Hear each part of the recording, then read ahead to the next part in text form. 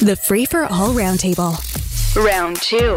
On round 2 today, Amanda Galbraith is here, principal at Navigator and host of Free for All Friday on NEWSTALK 1010. NEWSTALK 1010's Adwoa Nsiah-Yeboah is here as well, along with Pamela Palmater, who is an activist and a lawyer. It's nice to have you all. Happy Thursday. Happy Thursday. Happy Thursday. Okay, so listen, let's start digging into the big topics, and I think the number one topic is still David Johnston appointed as the guy who is going to figure out if we need a total inquiry, but he'll also report back to the Prime Minister on whether or not there was Chinese meddling in the last 2 election cycles. Pamela Palmater, I'll start with you. I can't think of a more impeccable individual than David Johnston, but there is the issue of his having served on the board at the Trudeau Foundation and his just, what did somebody call it on round 1? I think they said it was a chumocracy. Yeah, I don't think I would go that far. I mean, from what I've seen of his life's work, he's a pretty solid, fair guy. I also understand that Prime Minister Trudeau has no influence or directions on that Trudeau Foundation. So, I think it's not close enough to start calling conflict. Amanda Galbraith, what are your thoughts? Because, I'll wait to see the outcome of this investigation, but I've never seen a more opaque and impenetrable scandal than this one. Nobody seems to know what, if anything, ever happened. So, good, bring on the investigation. But for a lot of people, David Johnston having an association with Trudeau means that whatever report he comes back with won't satisfy. Yeah, I don't actually have I don't have concerns about that. I think there's certainly questions on the Trudeau Foundation, but I think David Johnston is a really an above board individual. He's one of our most successful, hardworking governor generals. His name was actually floated originally when this ridiculously named special rapporteur, or whatever we're calling it, was floated. I know, I was like, rapporteur. I'm like, oh my God, maybe it's because it's French. I don't know. But anyway, so I think this is a good appointment by the Prime Minister.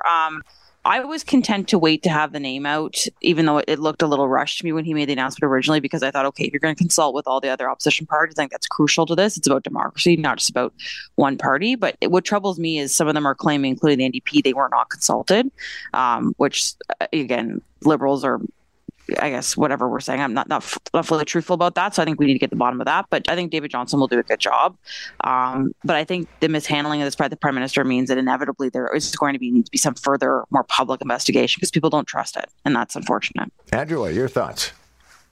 Yeah, I agree. Like, he seems even keeled and fair. He's worked with both parties, Conservative and Liberals. So for Trudeau, this is a plus in the direction of semi-trust. But again, when it comes down to transparency, even the Bloc Québécois are saying that they were not consulted. I don't understand why you just don't consult and then you don't have this backlash. It just taints the whole process, even though this person, David Johnston, is even killed. So I think going forward, transparency will be key, like complete transparency, so everybody understands what's going on all the way through. Let me take advantage of your specialized knowledge as the person who actually reports and covers traffic, Adwoa. There's a story this morning, and I appreciate that some people are going to say, yeah, that's been going on for a while. But I experienced it in person just a few days ago. Lakeshore is absolutely unusable, and I'd be okay with temporary work happening on a route like Lakeshore if I wasn't going to end up in the Pylon Festival when I get to university, and then again when I get to museum, and then again when I close in on St. Clair. This is nuts. It's on every arterial route. I think that's the problem. People wouldn't have a problem if, okay, Lakeshore is not accessible, but I can head up. And if I'm going westbound, I can use Adelaide or I can use Queen. But there seems to be on every route, if it's not construction, if it's not city work, there's something impeding the drive to get out of the city. If you don't live in the downtown core, and even if you live in North Toronto or you do live downtown, it's taking people for a 10-minute drive normally, sometimes 40, sometimes an hour, because you're just sitting in traffic. And they're not just doing it during off-peak hours. They're doing it during rush hour because they're saying they want to work 24 hours a day. But that's not even happening in the overnight. If you come in really early, there's no work being done, which would be ideal because nobody's driving. But it does seem the brunt of the work is being done in times that are not conducive for people getting out of the city. So it's creating a bit of a nightmare situation. something needs to be done. You can't be working on alternative routes and not allowing people to get to where they need to be because you're creating chaos in a very chaotic city. Yeah, I mean, Pamela, I get it. It's life in the big city, but there's supposed to be some kind of centralized control about where work is being done and when, and I don't see any evidence of it. I totally agree. I mean, that's the whole purpose of planning and planning people and people who are experts in all of this. There's always got to be reasonable, in and out of where it is that they're working on and the times in which they're working on. I mean, I agree with everything that she just said. I'm just so thankful seeing this happen. And you see, the nonsense videos on social media, that I'm on sabbatical this year and don't have to actually drive into the city to teach, because I just think that's hours on top of a day that's already going to be long. And then I don't know. I just think it's unreasonable, and that's what city planners are for. Yeah, and Amanda, I know that John Tory had said, apparently the evidence is that he was sitting on a weekly committee supervising stuff like this, but I just see no evidence of it. And my commuting is minor compared to what a lot of other people have to do, and almost every day I end up in a turnaround. Yeah, he was. I worked there when it happened, and I remember the spreadsheets and all that kind of stuff. But I think there's only so much you can do when a lot of the city's infrastructure is aging to the point where water mains break and it breaks things down. Further, when those happen, they end up tacking on extra construction projects to kind of get it done while those roads are closed. But I will just say, if you guys think this is bad now, saddle up for the downtown, the Ontario line. I was going to call it by its old name. It is going to be this is going to be nothing in comparison with that. Basically the entire downtown corridor is going to be shut down. People are going to have to use transit or think of other ways to go. So if we think this is bad, it's going to be far, far, far worse. So I think we need to think about alternative ways to get downtown or different ways to work or whatever that looks like, because this is nothing. Okay, well, listen, whichever mayoral candidate makes all of this stuff an issue may have an edge, or maybe we get into Josh Matlow and the issues we were talking about yesterday, like the Gardiner Expressway. But all that to say that Giorgio Mammoliti declared yesterday that he's running for mayor. Amanda, are you happy to see him back? You must have had your encounters with him back in the day. I did. Yeah, I did. Most of which cannot be spoken about on the show. I think, as we all know, he is a character. I think he will be good for color and probably some entertainment in this race. I don't think he's a serious mayoral contender.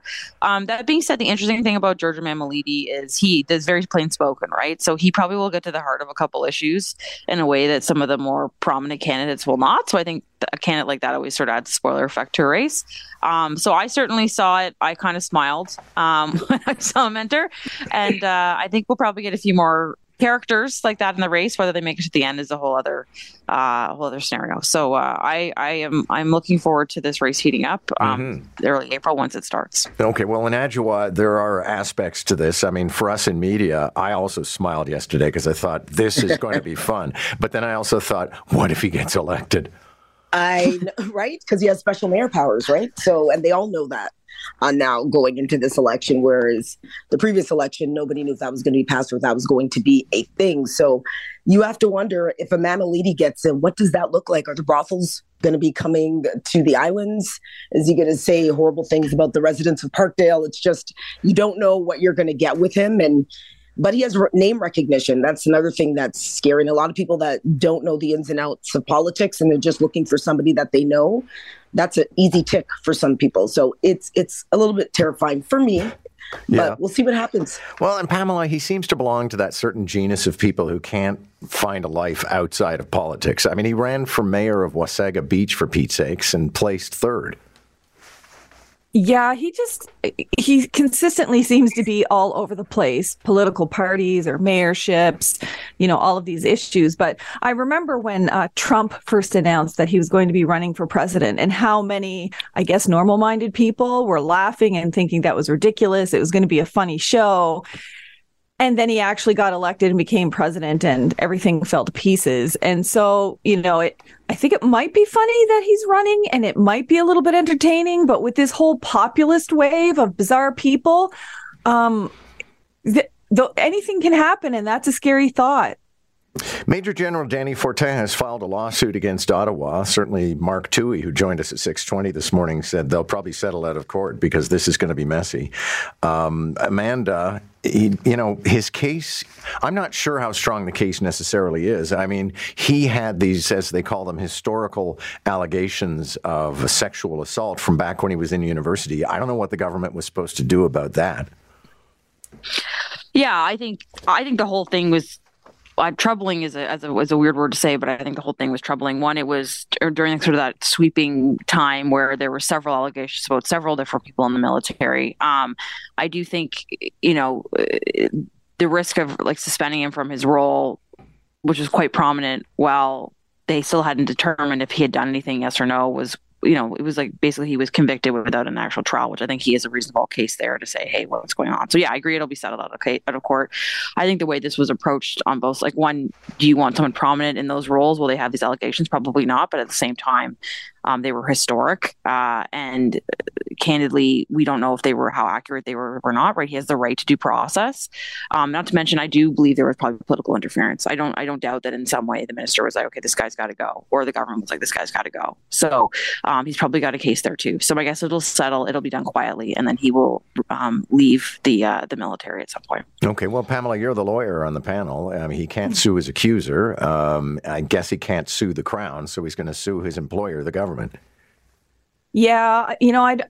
Obviously, I think there'll be a settlement in this because I don't know that he will want every single detail of everything involved in all of these issues brought publicly either. Usually these suits are brought with a big huffing and puffing in the hopes of encouraging a settlement because, removing someone who has sexual assault claims against them, that's the right thing to do if they are in a position of power.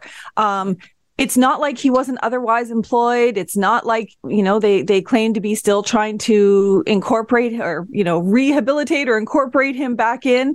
But it was absolutely the right thing to do in a national crisis around COVID and people were scared and didn't know what to do. The last thing you need is anyone in there that has a potential issue, and especially sexual assault. So, these are fairly political appointments. So I think it's totally appropriate that they did that. I don't think either party is going to want the details to come out, to be honest. Thank you all. Good to have you this morning. Amanda Galbraith, Adwoa Nsiah-Yeboah, and Pamela Palmater. That's our time. And hey, barring any untoward developments, I think tomorrow will be a sweet, sweet Friday. Thanks a lot for listening. Jerry Agar's next. Catch the Roundtable, Round 1 at 7:45, Round 2 at 8:45. Weekday mornings on More in the Morning. News Talk 1010 Toronto.